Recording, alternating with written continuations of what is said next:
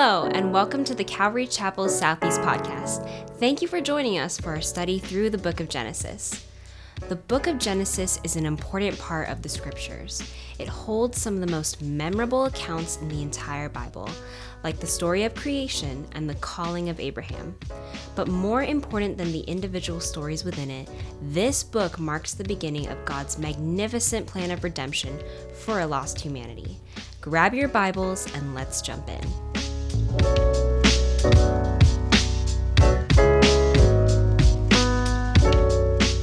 Well, good evening. We are happy to have you all here with us this evening as we continue on in our study of Genesis. Tonight we're again going to feel a little ambitious and try and take on 4 chapters. We'll see if we don't get through all of them. We'll leave 23 to the end, but our hope is to go chapters 20, 21, 22, and 23 this evening. So if you want to grab your Bibles, open those up to chapter 20 in the book of Genesis. Over the course of the last several weeks, we've been going through the life of Abraham. We've seen how God has called him. He called him out of his pagan culture, and he set him apart as his chosen man. In chapters 12 through 18, we saw how God established a covenant with Abraham. At that time, his name was Abram. And then ultimately, he changes Abraham and Sarai's names to Abraham and Sarah, and he continually blesses the two of them. And at the same time, Abraham is continuously demonstrating impatience and poor decision-making. However, as his life unfolded, Abraham seemed to grow in his faith and in his relationship with God. In chapter 15, a couple weeks ago, we were given a summary statement of Abraham's relationship with God. In verse 6, we read, "And he believed in the Lord, and he accounted it to him for righteousness." And we see that faith is what really established the righteousness of Abraham, that relationship that he had. And so for 24 years, Abraham and Sarah followed God, waiting for his promise of a child to be fulfilled. And finally, the Lord showed up and let them know that they only had 1 more year to wait. This announcement caused Sarah to laugh, if you remember. And then the narrative shifted towards Sodom and Gomorrah, so they were still left waiting. And then last week, we went through chapter 19, where Pastor Kevin talked about Sodom and Gomorrah. And we see there that the Lord continues his conversation with Abraham while the 2 angels that were with him make their way to the cities. And this conversation showed Abraham's concern for his nephew Lot, while also shedding light on the overall wickedness of Sodom and Gomorrah. We learned that through continual compromise, Lot was now in the midst of sin, but even in this compromised position, he was somehow deemed righteous. And this provided great insight into the grace and mercy of God, as he was willing to hold back his wrath to give time for Lot and his family to flee the cities. At the end of chapter 19, we see Abraham returning to where he had met with the Lord, and he looks out toward the cities, and he sees their desolation. And this brings the narrative back to Abraham and sets up the next stage of his saga. So I'm going to start in chapter 19, verse 27. Abraham went early in the morning to the place where he had stood before the Lord. Then he looked toward Sodom and Gomorrah and toward all the land of the plain, and he saw, and behold, the smoke of the land, which went up like the smoke of a furnace. And it came to pass, when God destroyed the cities of the plain, that God remembered Abraham and sent Lot out of the midst of the overthrow, when he overthrew the cities in which Lot had dwelt. So again, I mentioned that we're going to try and capture 4 chapters tonight. In chapter 20, we're going to see Abraham falling back into similar sin. Chapter 1, we're going to finally see the son of promise born. In chapter 22, we get Abraham with this strange command from God to then sacrifice that son of promise. And then in chapter 23, we will cover the death of Sarah. So there's a lot to go through. Chapter 20, verse 1. And Abraham journeyed from there. And this would just simply be where he was dwelling near the terebinth trees of Mamre, where he had spoken to the Lord and where he had looked out to see those smoking cities. So he journeyed from there to the south, and he dwelt between Kadesh and Shur and stayed in Gerar. And now this would be the same area that Hagar had run to when she fled after getting pregnant with Ishmael. Now Abraham said to Sarah his wife, "She is my sister." And Abimelech, king of Gerar, sent and took Sarah.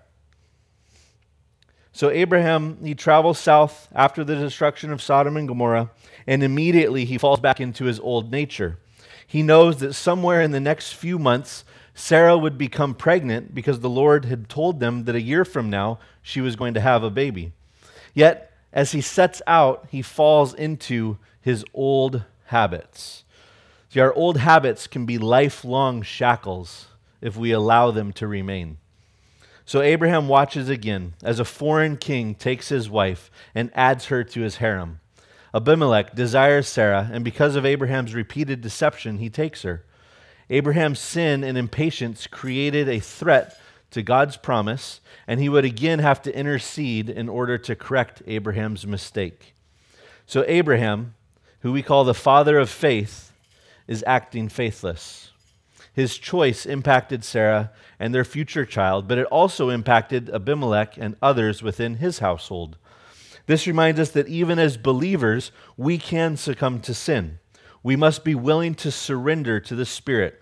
Sometimes this surrender is minute by minute, because if we let up, if we allow our flesh a foothold, we end up right where Abraham found himself. And this is why repentance is so important for us. We are to turn away from our sin, not to compromise with it.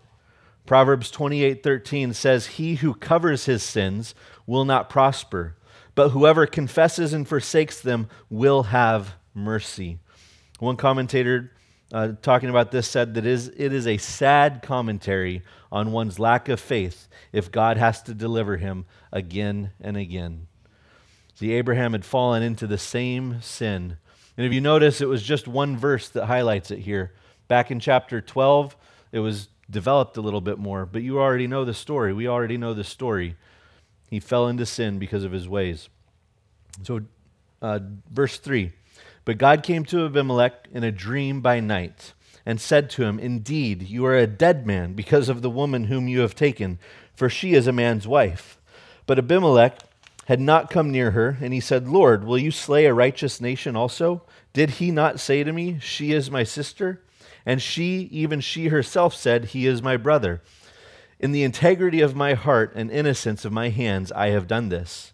And God said to him in a dream, 'Yes, I know that you did this in the integrity of your heart, for I also withheld you from sinning against me.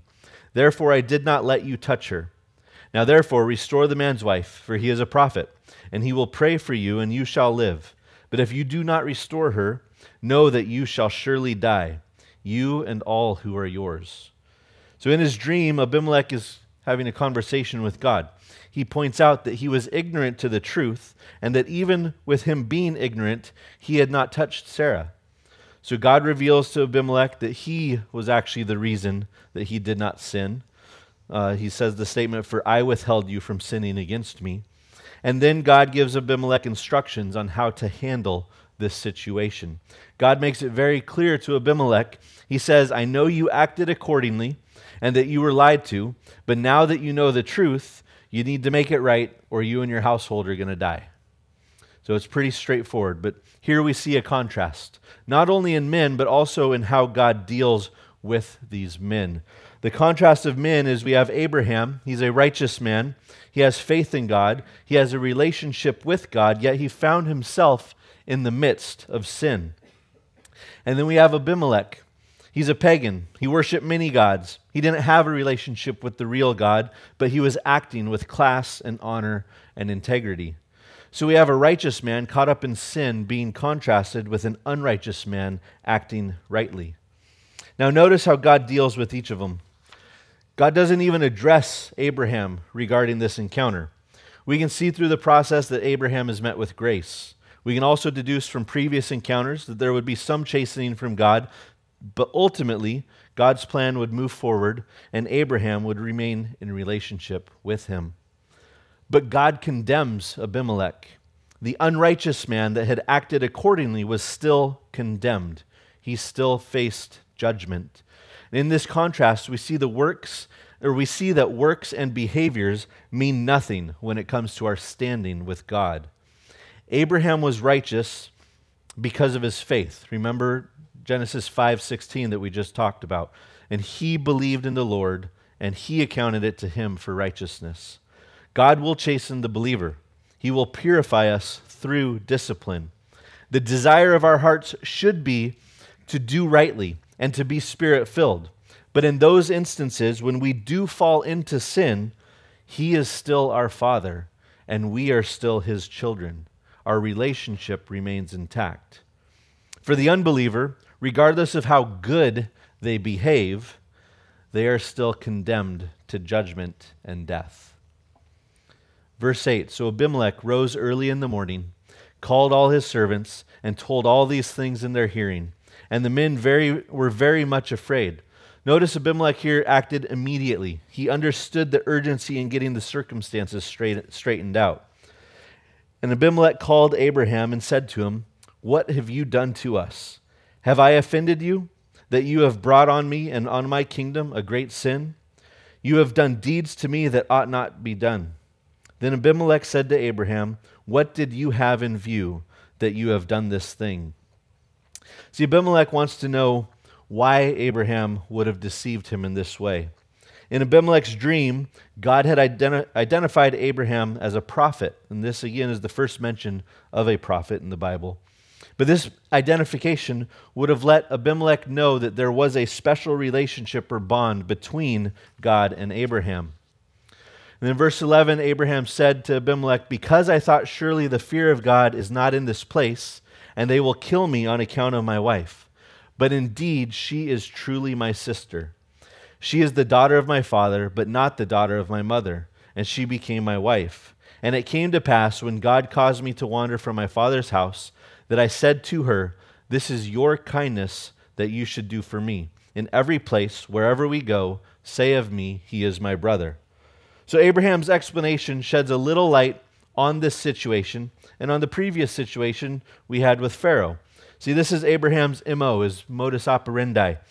As a nomad traveling through all of these foreign lands, he found the best way to protect his wife, and really, when we say that, we say the best way to protect himself was to play with this ruse, to present her as his sister. When Isaac uses this same tactic in chapter 26, we see again that God will intervene as he does here on Sarah's behalf. He'll intervene there on Rebekah's behalf. But the question we have to ask as we're reading through this is, what was Abraham's plan A? Like in all of this process, like when he went out to Pharaoh and he wasn't necessarily expecting God to intervene, what was his plan? Just to give up his wife and say, "Well, see you later, that was a good time," He didn't have a plan A that was ever developed for us to understand. So God intervenes, and he intervenes again, and then again. And we see this theme as we've gone through, and not just in these circumstances. God was intervening through their life consistently throughout all chapters 12 and through 18. But we see him here intervening again, specifically on Sarah's behalf. So in verse 14, Abimelech took sheep, oxen, and male and female servants, and gave them to Abraham.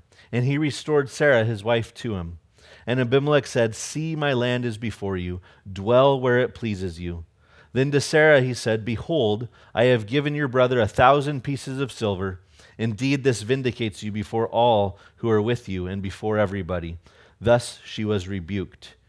You can almost sense the sarcasm when he says, "I gave your brother 1,000 pieces of silver." Verse 17, so Abraham prayed to God, and God healed Abimelech, his wife, and his female servants. Then they bore children, for the Lord had closed up all the wombs of the house of Abimelech because of Sarah, Abraham's wife. So through this conversation, Abimelech rebukes both Abraham and Sarah for their deceitfulness. He then blesses both of them through the giving of gifts and tells Abraham that he can dwell wherever he would like.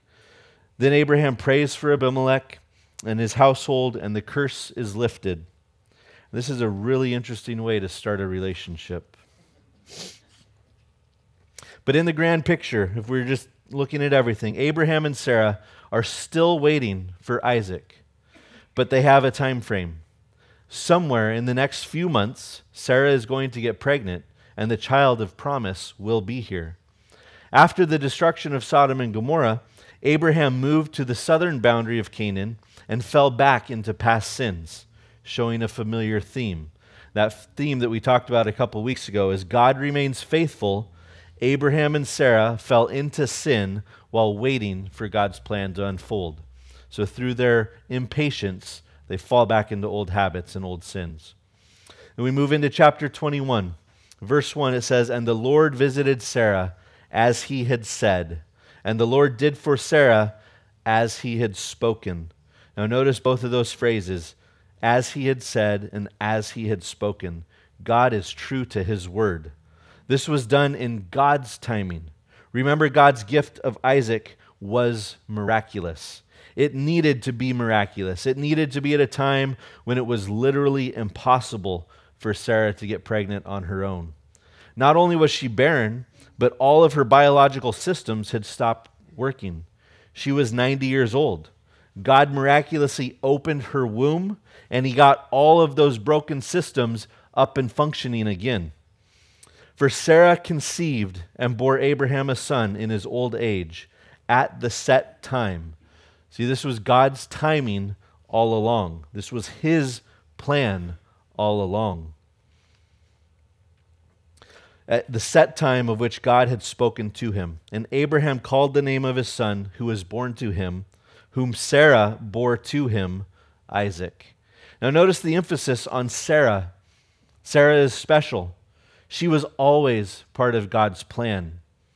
He mentioned her by name to Abraham. He confirmed that it would be through Sarah. She was part of the blessing, and she was also a partaker of the blessing. Back in the earlier chapters, when Ishmael was born, the idea was that he could maybe be the heir, the son of promise. God made it very, very clear that Sarah was to be a part of this process. And so here we see that. We see the finality or the culmination of that promise. Verse 4, "Then Abraham circumcised his son Isaac when he was 8 days old, as God had commanded him. Now Abraham was 100 years old when his son Isaac was born to him. And Sarah said, 'God has made me laugh, and all who hear will laugh with me.' She also said, 'Who would have said to Abraham that Sarah would nurse children? For I have borne him a son in this old age.'" See, Sarah's laughter of disbelief had now been turned into laughter of joy and amazement. And we see in Psalm 30, verses 11 and 12, that it echoes this idea. "You have turned for me my mourning into dancing. You have put off my sackcloth and clothed me with gladness, to the end that my glory may sing praise to you and not be silent. O Lord my God, I will give thanks to you forever." See, God showed up exactly when he had planned to. God is never late. For 25 years, Abraham and Sarah have waited on the Lord. They knew what he had promised. They knew that he was faithful to keep his promises. But now, in the midst of the miraculous, they have experienced the fulfillment of God's promise. The child of promise had arrived. We're given the climactic joy at the time of Isaac's birth. But can you imagine the 9 months of pregnancy that led up to this? They had to be some of the best times of their marriage, even though she was 90 years old and pregnant. Sarah was filled with all kinds of joy and excitement, and anytime she started to feel sick or she wanted to complain about swollen ankles or any other ailments, Abraham just had to remind her that this is exactly where she's wanted to be her entire life. So basically you could say to her, "Woman, you wanted this, now deal with it." I'm joking, obviously. But in all seriousness, 25 years of waiting on the Lord had given them 25 years of blessing. The birth of Isaac was the cherry on top, but they had walked with God for 25 years, being solely dependent on him. The visions, the conversations, the grace, the mercy, the love, those were all part of the process. They had been truly blessed throughout that entire process. The joy that was being expressed wasn't just because of the birth of their son.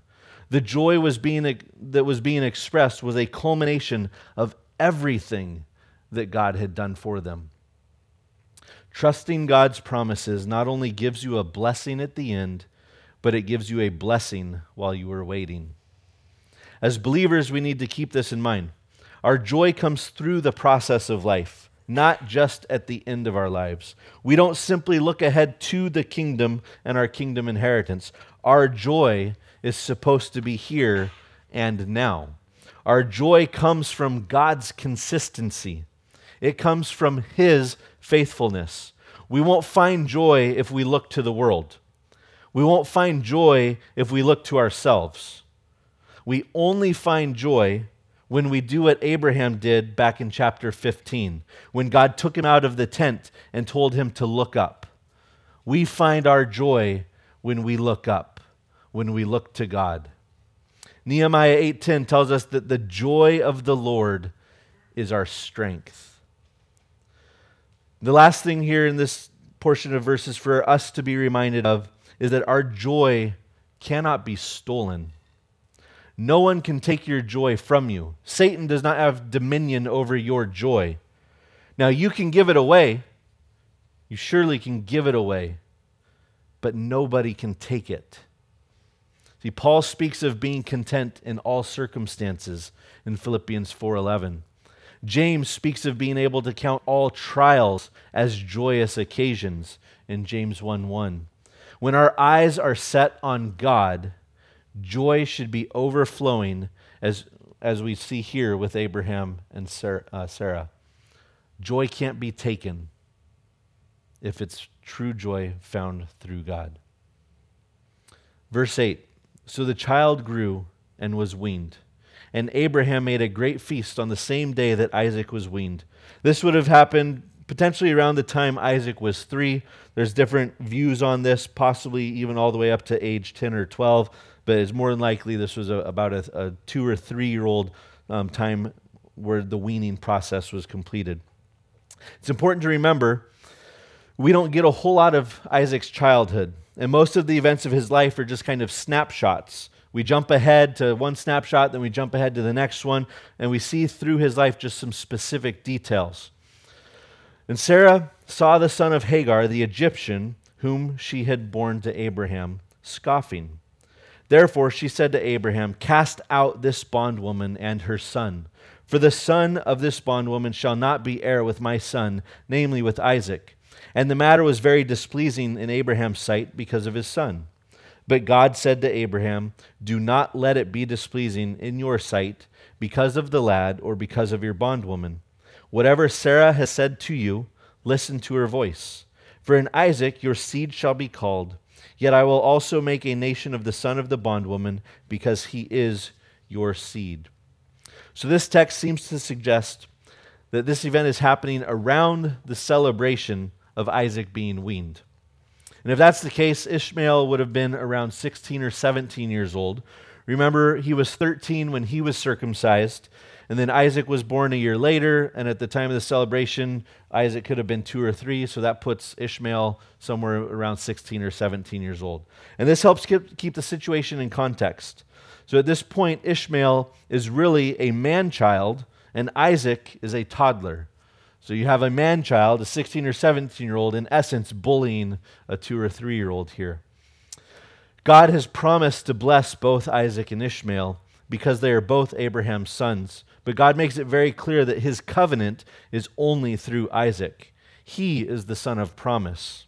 Later on, God will reference Isaac as Abraham's only son, seeming to forget all about Ishmael.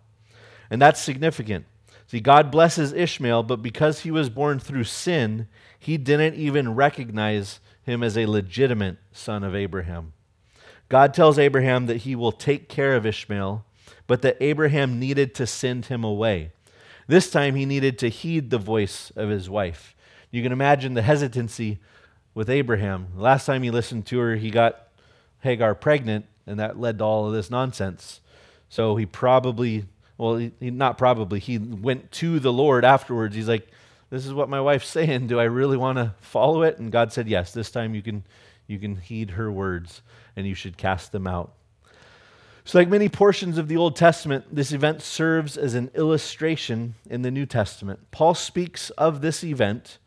He even quotes Sarah in Galatians 4:21 through 31. You want to flip there, I'm going to read 10 verses, so if you want to follow along. Galatians 4, starting in verse 21, Paul is writing, he says, "Tell me who you desire to be under the law. Do you not listen to the law? For it is written that Abraham had 2 sons, one by a slave woman and one by a free woman. But the son of the slave was born according to the flesh, while the son of the free woman was born through promise. Now this may be interpreted allegorically. These women are 2 covenants. One is from Mount Sinai, bearing children for slavery. She is Hagar. Now Hagar is Mount Sinai in Arabia. She corresponds to the present Jerusalem, for she is in slavery with her children. But the Jerusalem above is free, and she is our mother. For it is written, 'Rejoice, O barren one who does not bear. Break forth and cry aloud, you who are not in labor. For the children of the desolate one will be more than those of the one who has a husband.' Now you, brothers, like Isaac, are children of promise.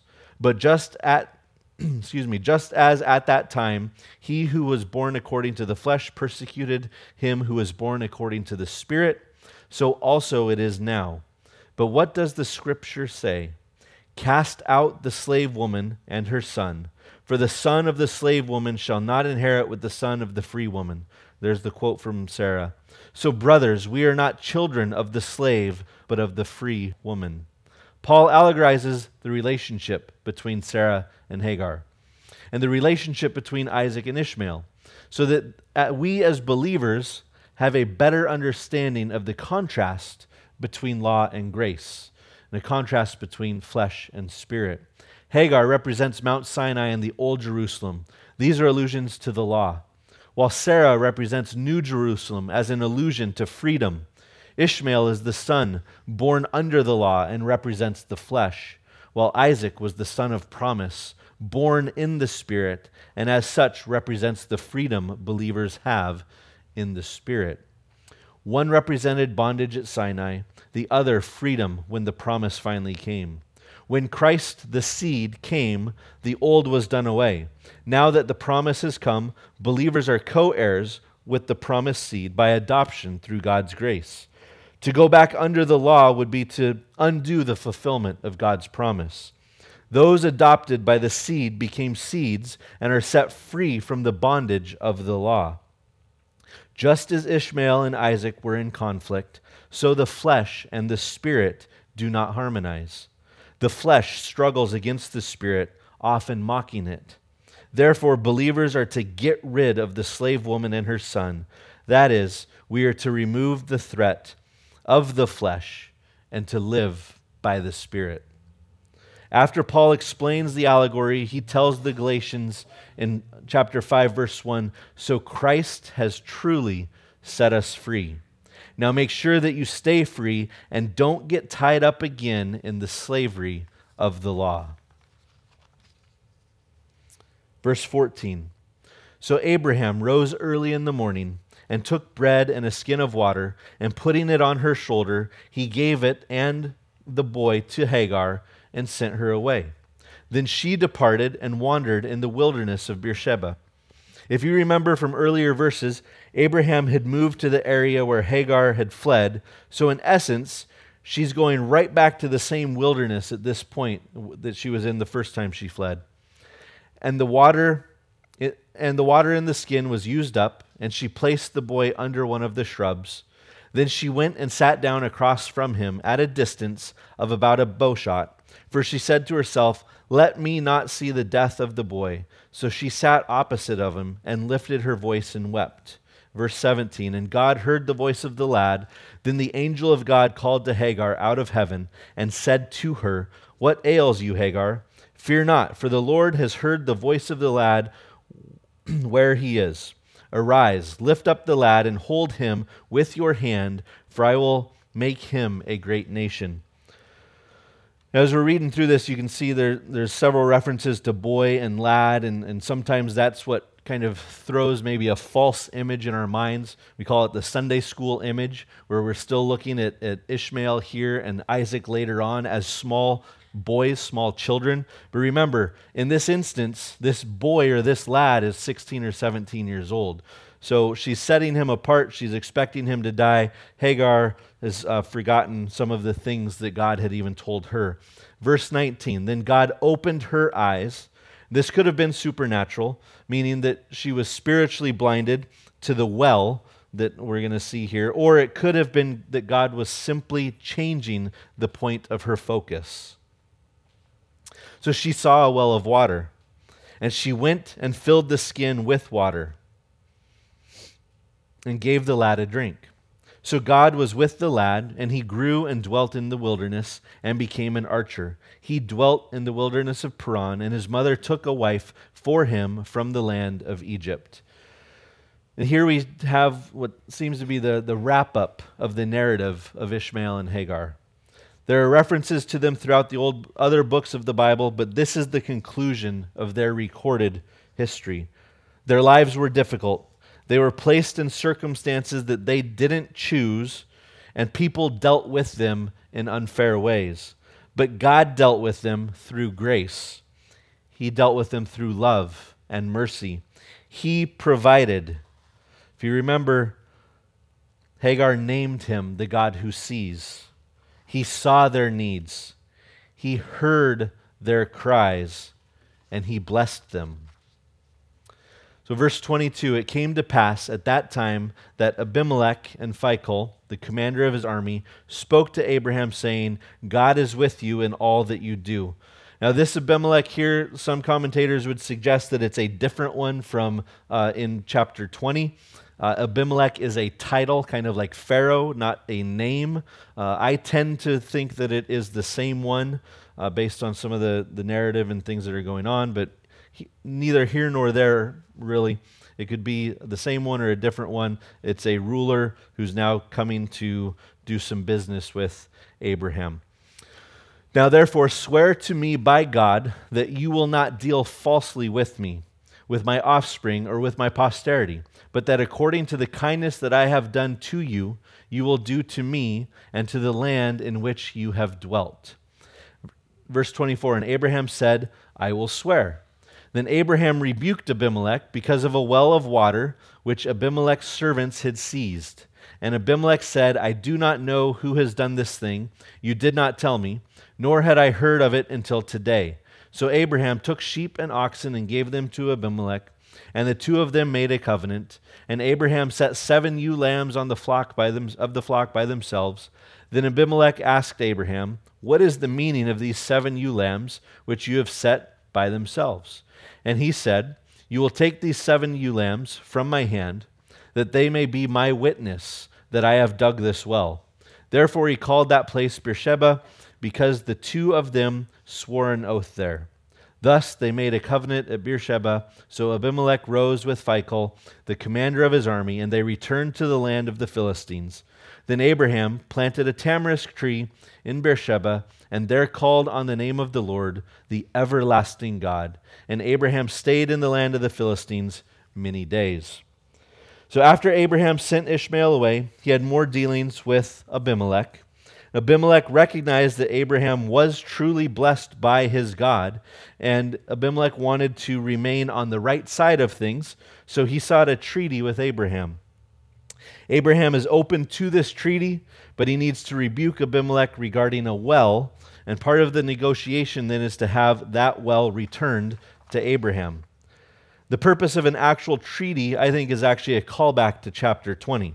Abimelech, if it's the same one as in chapter 20, understands that Abraham walks with God, but he also understands that Abraham isn't always truthful or trustworthy. So this is an unfortunate part of Abraham's testimony that unfortunately stuck with him. James Strahan says, a bad man's example has little influence over good men, but the bad example of a good man, eminent in station and established in reputation, has an enormous power for evil. Our sin can sometimes overshadow our walk. Our sin can sometimes blemish our testimony. So the last thing to note here before we move on is how Abraham acknowledges God after establishing this relationship with Abimelech. He planted a tree as a sign of remembrance, and God gave God a new name, El Olam, the everlasting God. Wells and trees and altars are a part of Abraham's life. All along the way, he was establishing things to remember God by. Then we move to chapter 22. Verse 1, now it came to pass after these things that God tested Abraham and said to him, Abraham. And he said, here I am. Then he said, take now your son, your only son. See, Isaac, here he doesn't even acknowledge Ishmael. Your only son Isaac, whom you love, and go to the land of Moriah, and offer him there as a burnt offering on one of the mountains of which I shall tell you. We, as the readers, know from this very first verse that this is only a test. God clearly lays that out. But Abraham doesn't necessarily know that. Here's what Abraham does know. He's walked with God now for more than 35 years. God has promised him many, many things. God is extremely slow in fulfilling his promises, but he is faithful in fulfilling his promises. God has promised children from Isaac, and that hasn't happened yet. Therefore, if he sacrificed Isaac, God would have to do something miraculous in order to fulfill his promise. See, I believe that Abraham didn't know what exactly was going on, but he anticipated that God would raise Isaac from the dead if he was to sacrifice him. He knew that somehow God would intervene to fulfill his promise. If there's one lesson that Abraham learned over the course of these decades, it is to be obedient to God. God made promises that sacrificing his son seemed to contradict. Those details ultimately were for God to sort out. Abraham just needed to remain faithful and obedient. Notice the phrase, whom you love. This is the first use of the word love in the Bible. And it's used to describe the relationship between a father and his only begotten son. Going back to the rule of first mention, we talked about a couple weeks ago, we should find that statement significant. Our minds hopefully immediately go to John 3:16, where we learn of another father giving up his only begotten son. And as we move forward in this chapter, I want you to keep John 3:16 in mind as the events of this chapter unfold, because they're foreshadowing of this other instance where a father sacrifices his son on the mountains of Moriah. So verse 3, Abraham rose early in the morning and saddled his donkey and took 2 of his young men with him, and Isaac his son, and he split the wood for the burnt offering and arose and went to the place of which God had told him. Then on the 3rd day, Abraham lifted his eyes and saw the place afar off. And Abraham said to his young men, stay here with the donkey. The lad and I will go yonder and worship, and we will come back to you. So we have 4 men headed out on a journey.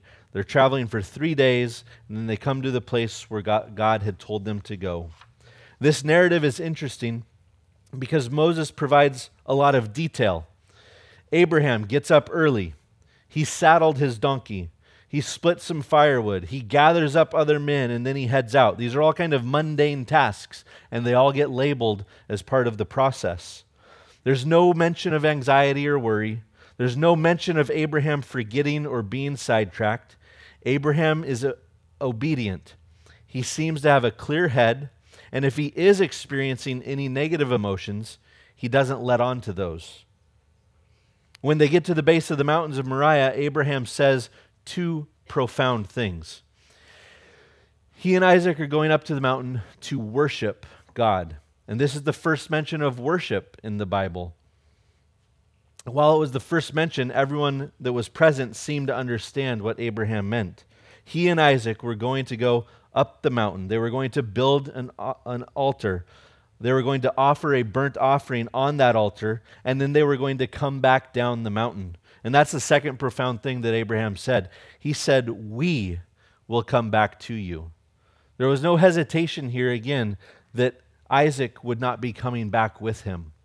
Abraham knew at this point, he had learned his lessons, that Isaac was the son of promise, and all of the covenantal blessings were going to come through him. So here's the lesson for us. Abraham had moved past the point where he needed an explanation. Abraham was now willing to live on the promises of God instead of demanding explanations from God. And this is what walking by faith looks like.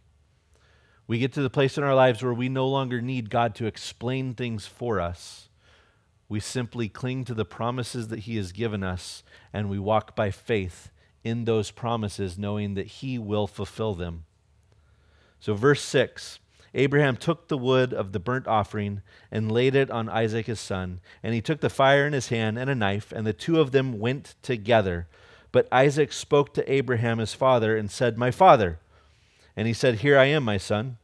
Then he said, "Look, the fire and the wood, but where is the lamb for a burnt offering?" And Abraham said, "My son, God will provide for Himself the lamb for a burnt offering." So the two of them went together. Abraham and Isaac prepare to make their way up the mountain. Isaac is carrying the wood. Abraham is carrying the fire and the knife. Over time, Isaac starts to notice that there isn't a lamb for the burnt offering, so he asks Abraham. Abraham's response demonstrates his level of faith. See, after all these years, he finally understands God will provide. And in these 3 verses, the phrase "went together" is repeated twice, and it means that Abraham and Isaac were in agreement. Think of the New Testament idea of being in one accord.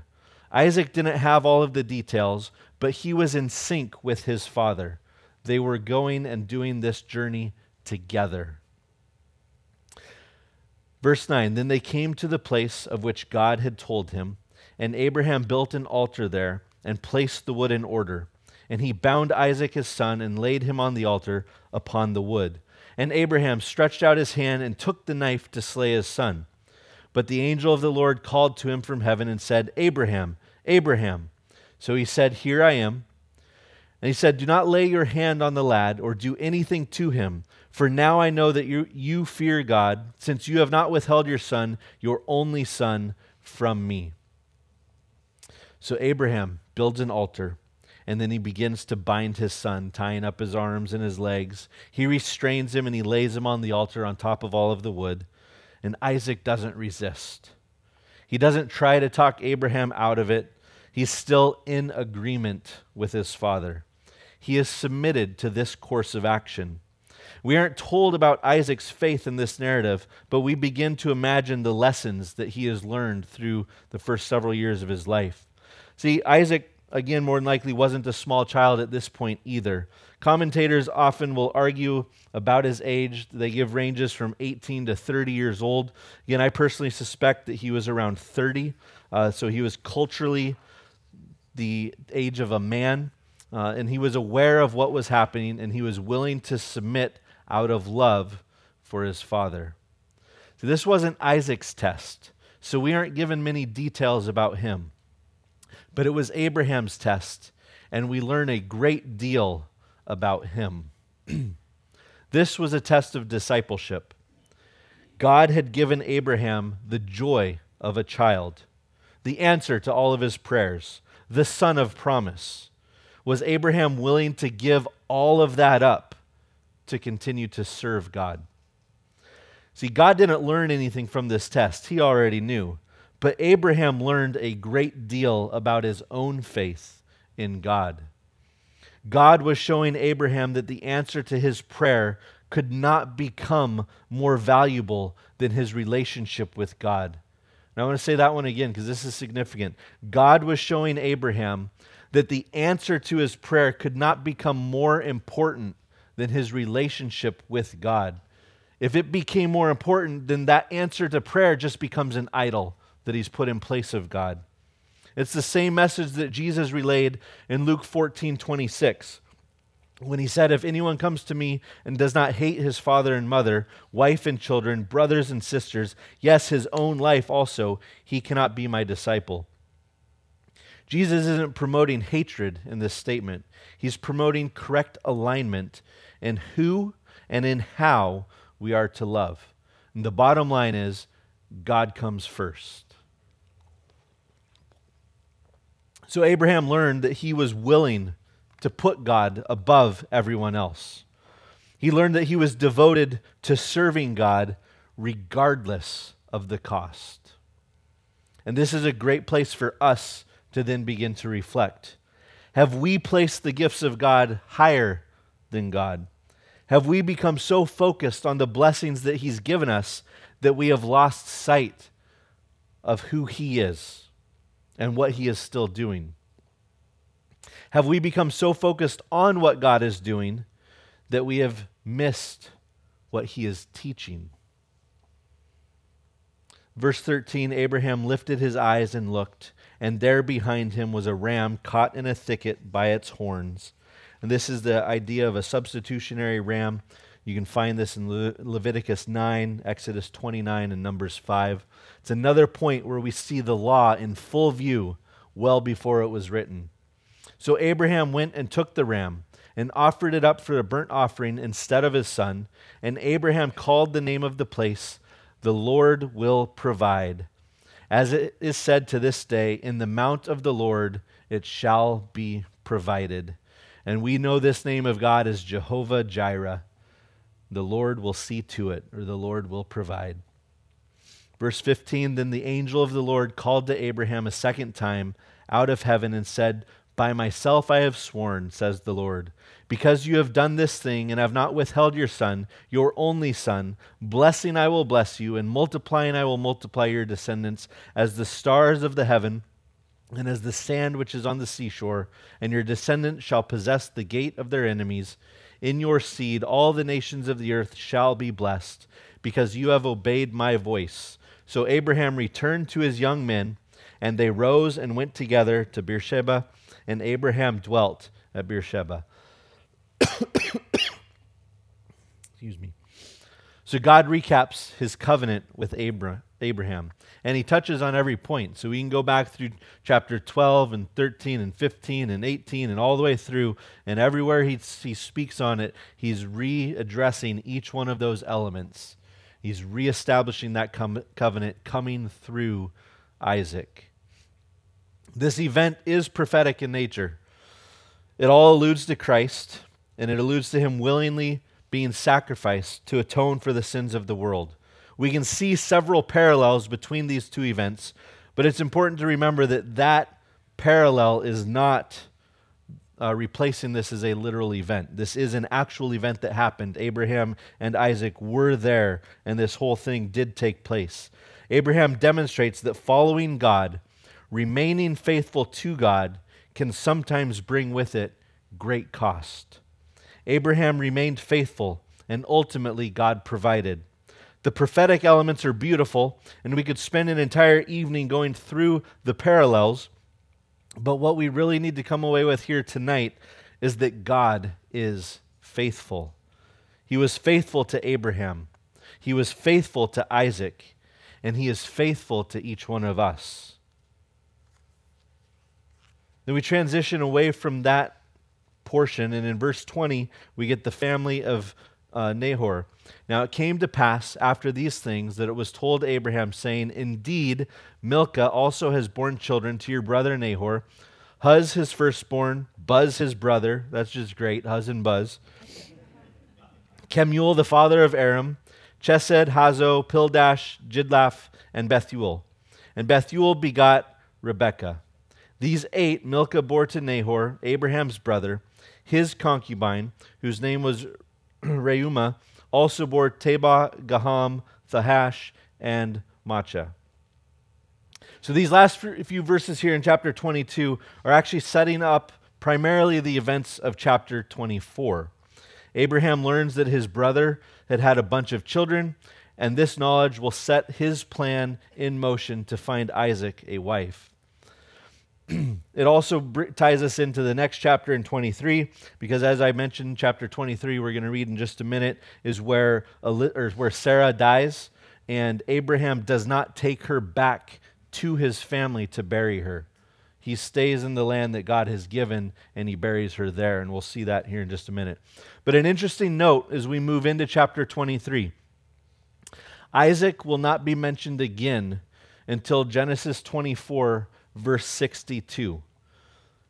If you notice, just a few verses back in verse 19, he wasn't mentioned as Abraham came down the mountain and met his servants there. He wasn't mentioned traveling home. He's not mentioned at all in chapter 23 when his mother dies. So he's not mentioned again until Genesis 24, verse 62. And that's something that will be picked up with next week. So chapter 23, verse 1, Sarah lived 127 years. These were the years of the life of Sarah. So Sarah died in Kirjath Arba, that is Hebron, in the land of Canaan. And Abraham came to mourn for Sarah and to weep for her. Here we see the first tears of the Bible. Abraham grieved and wept when his wife died. You think back through all the events of their life together, the relationship they had, the love they shared, the mistakes they made, the blessings they received. This was a marriage devoted to God, a marriage that demonstrated God's love, that demonstrated his grace and his mercy. Abraham had lost his helpmate, and so he cried. Sarah has been honored through the pages of Scripture. She's mentioned in Hebrews 11, the hall of faith. Peter uses her as an example for wives to follow. Paul again used her as a metaphor for grace. And she's the only woman to have her age, death, and burial all recorded in Scripture. She wasn't without her issues, but she has been honored throughout the whole of human history because of her relationship with God. Verse 3, Then Abraham stood up from before his dead and spoke to the sons of Heth, saying, I am a foreigner and a visitor among you. Give me property for a burial place among you, that I may bury my dead out of my sight. And the sons of Heth answered Abraham, saying to him, Hear us, my lord. You are a mighty prince among us. Bury your dead in the choicest of our burial places. None of us will withhold from you his burial place, that you may bury your dead. Verse 7, Then Abraham stood up and bowed himself to the people of the land, the sons of Heth. And he spoke with them, saying, If it is your wish that I bury my dead out of my sight, hear me, and meet with Ephron, the son of Zohar, for me, that he may give me the cave of Machpelah, which he has, which is at the end of his field. Let him give it to me at the full price as property for a burial place among you. Now Ephron dwelt among the sons of Heth, and Ephron the Hittite answered Abraham in the presence of the sons of Heth, all who entered at the gate of his city, saying, No, my lord, hear me. I give you the field and the cave that is in it. I give it to you in the presence of the sons of my people. I give it to you. Bury your dead. Then Abraham bowed himself down before the people of the land, and he spoke to Ephron in the hearing of the people of the land, saying, If you will give it, please hear me. I will give you money for the field. Take it. Take it from me, and I will bury my dead there. And Ephron answered Abraham, saying to him, My lord, listen to me. The land is worth 400 shekels of silver. What is that between you and me? So bury your dead. And Abraham listened to Ephron. And Abraham weighed out the silver for Ephron, which he had named in the hearing of the sons of Heth, 400 shekels of silver, currency of the merchants. Verse 17, So the field of Ephron, which was in Machpelah, which was before Mamre, the field and the cave which was in it, and all the trees that were in the field, which were within all the surrounding borders, were deeded to Abraham as a possession in the presence of the sons of Heth, before all who went in at the gate of the city. And after this, Abraham buried Sarah his wife in the cave of the field of Machpelah before Mamre, that is Hebron, in the land of Canaan. So the field and the cave that is in it were deeded to Abraham by the sons of Heth as property for a burial place. It's a really long-winded narrative of a negotiation. So Abraham is negotiating with Ephron for a particular cave that he wants to bury Sarah in. Ephron wants to sell the surrounding land as well, and so he offers an above-market value price of 400 shekels. But Abraham is pressed for time because he needs to bury the body, so he's willing to pay more than what the land is actually worth. And so they work out this negotiation, and Abraham gives him the 400 shekels, gets the cave that he wanted, and then all of the surrounding land as well. So Abraham was given this cave that would ultimately become his family burial site. Through the rest of Genesis, we learned that Abraham, Isaac, Rebekah, Jacob, and Leah are all buried at this location. And this is the only piece of land that Abraham will ever possess. He was promised the land of Canaan, but the only land he ever owned was the burial site for his family. Abraham's descendants are still waiting to fully possess the land that they were promised. See, through these chapters, we've seen several things. We saw that old habits die hard as Abraham fell into past sins. We see that God remained faithful and provided the son of promise. We saw that that our answers to our prayers cannot replace God, our provider. And we saw that a life lived for God is a life to be honored. So as the narrative of Abraham is now winding down, we've seen a faith that has been represented well. Abraham has learned to fully rely on the Lord. He has learned to be patient when God promises something. He has learned that God is the provider. He has learned that God is the everlasting. He has learned that God is the God Almighty, and He is the God Most High. Abraham walked with God. Thanks for listening to this week's study in the book of Genesis. If you're ever in the Portland area, we would love to have you visit us for one of our services. For more information about our church, you can visit our website at ccseportland.com. We hope you'll join us next week as we continue in our study together.